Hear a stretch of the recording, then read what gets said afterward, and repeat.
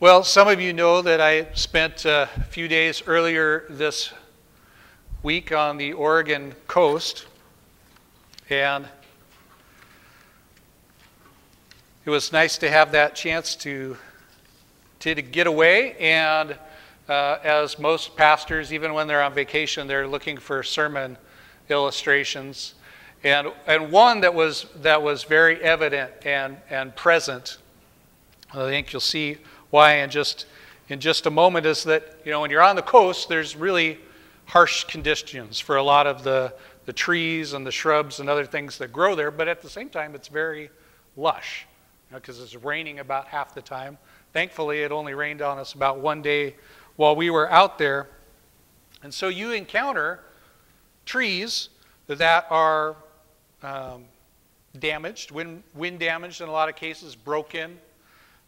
Sometimes the soil has been soaked to the point that, you know, there's mudslides and things that kind of topple trees into one another. And even as you're hiking along the trails, you see trees that have been torn from their roots and are lying upon their sides. But these trees, because of the rich environment that they're in, don't die from these wounds more often than not. They adjust to a new situation or new condition. They twist and they turn towards the sun, even if they've been bent by the wind in another direction.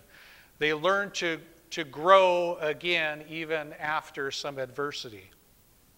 Trees that are completely blown over, except for a few original roots that are in the ground, have limbs that then become trunks.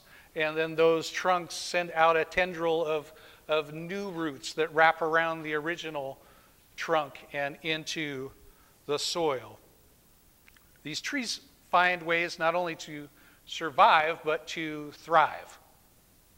Now, it's easy, especially as you're along the Oregon coast, to contrast these sorts of trees with the trees that are planted in the clear cuts. And you can see them. Now, I've got family that work in the timber industry, so please do not construe any of this as being derogatory towards that practice, because it's more than necessary. And as someone building a house, I wish they were harvesting a little bit more lumber right now, because the prices are so high. But when they clear cut and they replant those trees, they do so very uniformly, and they just kind of grow straight up. You know, they're kind of those replacement forests are kind of the forests that a 7-year-old draws, you know, with the straight trunks and the branches coming out like this. And they don't look anything like the other trees in the unharvested parts of the forest that have got these interesting twists and turns to them. They are trees, those in the clear cuts, that are, you know, they're trees without a whole lot of imagination, unaffected by life experience, not having been shaped by the buffeting winds of life or the wounds of strife and pain. So let me ask you a question. Which category of trees would you rather walk among? Where would you prefer to spend your leisure or find some rest in the heat of the day? Now, in our gospel passage today, we're not going to encounter any trees, but we do see a body that bears the scars of adversity, pain, and suffering. We see both doubt and faith, skepticism and compassion. John chapter 20, verses 19 through 31, you'll see those verses printed for you in your bulletin. John writes, "On the evening of that first day of the week, when the disciples were together, with the doors locked for fear of the Jewish leaders, Jesus came and stood among them and said, 'Peace be with you.' After he said this, he showed them his hands and his side, and the disciples were overjoyed when they saw the Lord. Again, Jesus said, 'Peace be with you. As the Father has sent me, I am sending you.' And with that, he breathed on them and said, 'Receive the Holy Spirit. If you forgive anyone their sins are forgiven. If you do not forgive them, they are not forgiven.' Now Thomas, also known as Didymus, one of the 12, was not with the disciples when Jesus came. So the other disciples told him, "We have seen the Lord." But he said to them, "Unless I see the nail marks in his hands, and put my fingers where the nails were, and put my hand into his side, I will not believe." A week later, his disciples were in the house again, and Thomas was with them this time. So that, though the doors were locked, Jesus came and stood among them and said, "Peace be with you." Then he said to Thomas, "Put your finger here, see my hands, reach out your hand and put it in my side. Stop doubting and believe." Thomas said to him, "My Lord and my God." And Jesus told him, "Because you have seen me, you have believed? Blessed are those who have not seen and yet have believed." Jesus performed many other signs in the presence of his disciples, which are not recorded in this book. But these are written that you may believe that Jesus is the Messiah, the Son of God, and that by believing you may have life in his name. In the scripture passage, we see a Savior that bears beautiful scars, scars that tell a story of the love that Jesus has for you and me. These scars and Jesus' compassion suggest that we approach our woundedness with a willingness to persevere and worship through our hurt and loss. Now, our wounds may be decades old, but they leave scars. Some may be physical, but many more lie just below the surface. Scars on our hearts, scars caused by mistreatment or misunderstanding in a relationship. God forbid, some scars even caused by the church. This is a universal theme across cultures and peoples. For example, consider the story of the rough-faced girl. It's from the Algonquin people of Ontario and Quebec, Canada, and I'll be telling a version of this tale as told by Rafe Martin. Once long ago, there was a village by the shores of Lake Ontario.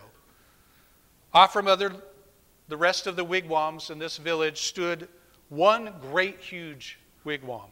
And painted on its sides were pictures of the sun, moon, stars, plants, trees, and animals. And inside this wigwam, there was said to live a very great, rich, powerful, and supposedly handsome, invisible being. No one could see him except for his sister, who lived there too. Now, many women in the village wanted to marry this invisible being, but his sister said, only the one who can see him will be allowed to marry him. Now, in this village, there lived a poor man who had 3 daughters. The 2 older daughters were cruel and hard-hearted, and they made their younger sister sit by the fire and feed the flames. When the burning branches popped, the sparks fell on her. In time, her hands became burnt and scarred. Her arms became too rough and scarred, and even her face was marked by fire. And her beautiful long black hair hung ragged and charred. Those 2 older sisters laughed at her, saying, "Ha! You are ugly, you rough-faced girl." And they made her life lonely and miserable indeed. The rough-faced girl went to her father and said, "Father, may I please have some beads? May I please have a new buckskin dress and some pretty moccasins? I am going to marry the invisible being, for wherever I look, I see his face." But her father sighed. "Daughter," he said, "I am sorry. I have no beads for you, only some little broken shells, and I have no buckskin dress." But she said, "Whatever you can spare, I can use." So he gave her these few things. Then she found dried reeds, and taking the little broken shells, she strung a necklace. She stripped birch bark from the dead trees and made a cap, a dress, and leggings. And then with a sharp piece of bone, she carved in the bark pictures of the sun, moon, stars, planet, trees, and animals. Then all of the people came out of their wigwams. They pointed and stared. But the rough-faced girl had faith in herself, and she had courage. She just kept walking right through the village. As she walked on, she saw the great beauty of the earth and the skies spreading before her. And truly, she alone of all of that village saw in these things the sweet yet awesome face of the invisible being. At last she came to the lake shore, just as the sun was sinking behind the hills, and the many stars came glittering out like a fiery veil in the darkening sky overhead. And there, standing by the water's edge, was the sister of the invisible being, waiting. When she looked at that rough-faced girl, she saw at once, though her skin was scarred, her hair burnt, her clothes strange, that she had a beautiful, kind heart. And so she welcomed her dearly, saying, "Ah, my sister, why have you come?" And the rough-faced girl replied, "I have come to marry the invisible being. Tell me, have you seen my brother, the invisible being?" And the rough-faced girl said, "Yes." "If you have seen him, tell me, what is his bow made of?" And the rough-faced girl said, "His bow? Why, it's the great curve of the rainbow." "Ah!" cried the sister in wonder and delight. "You have seen him. Come with me." And taking the rough-faced girl by the hand, she led her back to the great wigwam. Then they heard footsteps coming along the path. The entrance flap of the wigwam lifted up, and in stepped the invisible being. And when he saw her sitting there, he said, "At last, we have been found out." Then, smiling kindly, he added, "And oh, my sister, she is beautiful." The sister of the invisible being then gave the rough-faced girl the finest of buckskin robes and a necklace of perfect shells. "Now bathe in the lake," she said, "and dress in these." So the rough-faced girl bathed in the waters of the lake. Suddenly all the scars vanished from her body. Her skin grew smooth again, and her beautiful black hair grew in long and glossy as a raven's wing. Now anyone could see that she was indeed beautiful, but the invisible being and his sister had seen that from the start. Now that's a wonderful story, and it has a happy ending, but not every wound heals this way. And the pain caused in relationship with others can affect the way that we trust, how quickly someone might gain our confidence, or how guarded against hope we might find ourselves. One of the remarkable aspects of this story of the rough-faced girl is how her attitude remains hopeful and positive despite the hardships that she's faced. Not everyone would have remained so positive and optimistic. For example, in today's gospel passage, Thomas's response differs a great deal from that of the rough-faced girl. Could it be that the doubt and distrust expressed by Thomas resulted from his own woundedness and the scars that he bore? What his friends claimed to have seen Jesus' resurrected body, well, it was just too good to be true. He wants to believe, but asks for the same grace that Jesus gave the other disciples. He wants to see for himself.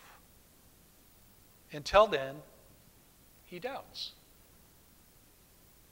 Thomas knows the power of evil and death, and having seen Jesus crucified and buried, it might be that he's just so scarred by that tragedy to think that it could just simply be overcome by the Father's power in resurrecting Jesus.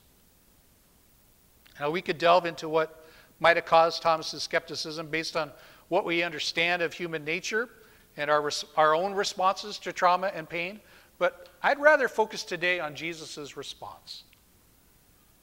Jesus' response is consistent with the love of God made clear in going to the cross and bearing our sin and shame. Jesus met Thomas's need, just as he meets our need.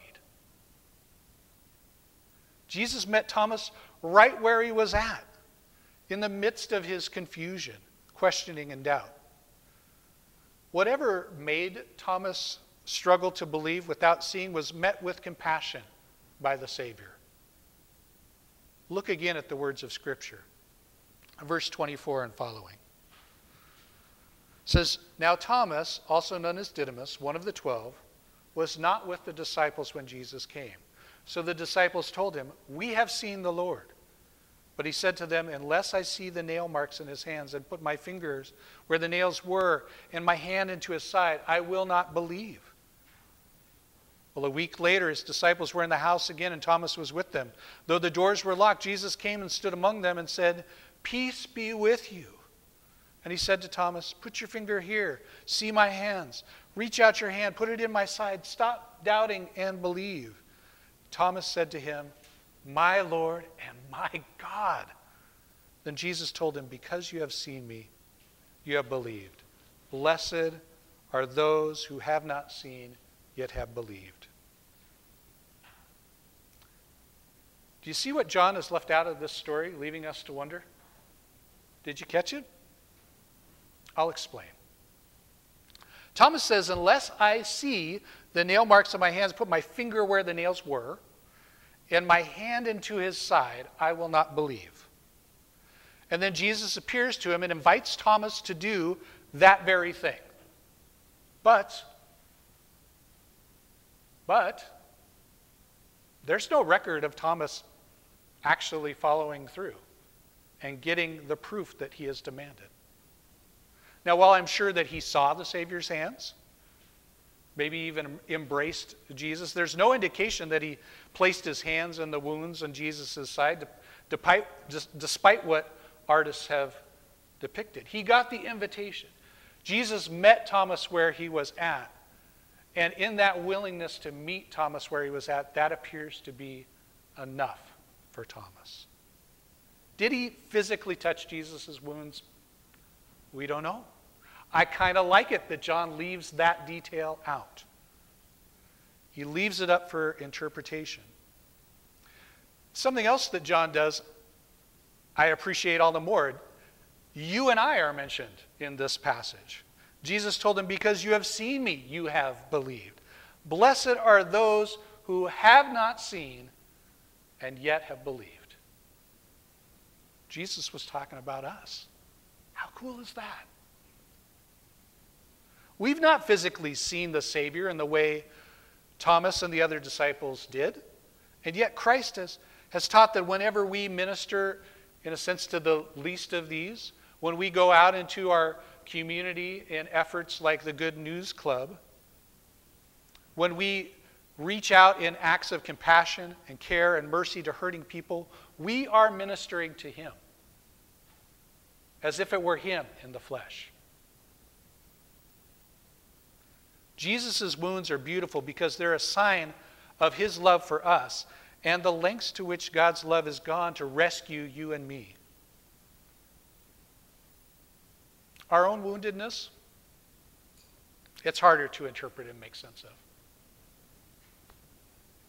Some hurts remain and cause us to struggle just as Thomas did.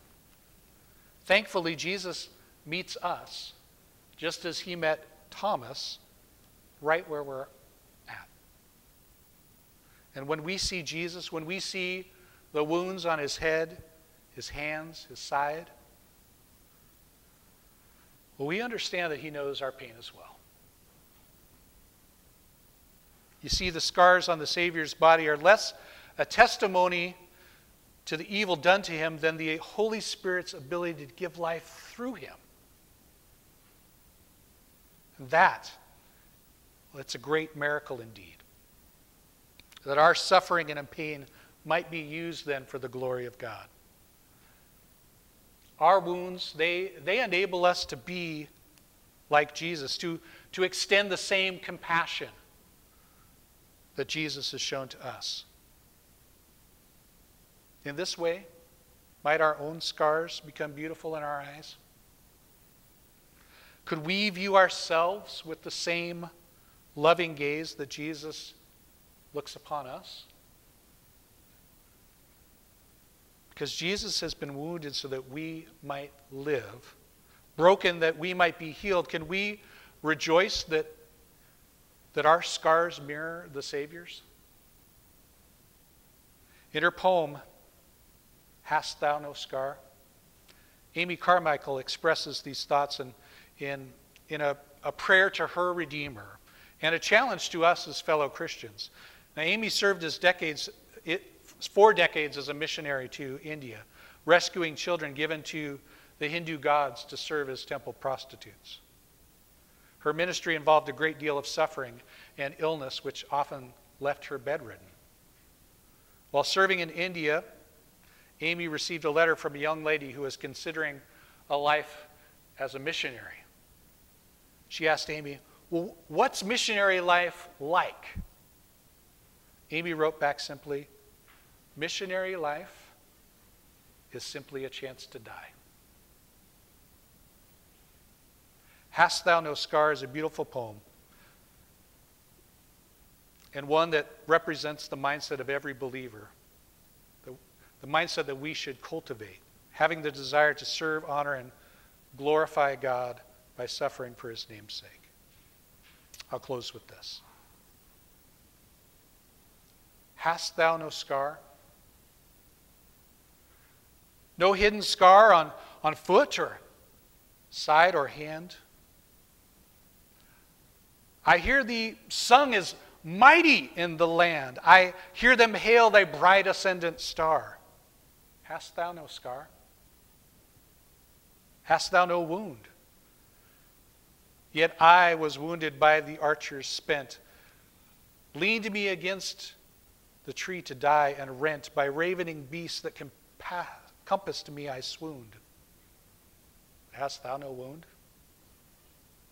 No wound? No scar? Yet as the master shall the servant be, and pierced are the feet that follow me. But thine are whole. Can he have followed far who has no wound nor scar? Let's pray.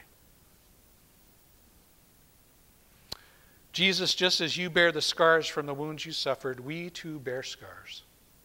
May we see our suffering as an opportunity to experience more of your grace, an opportunity for healing and a way for your compassion to be known to us and through us.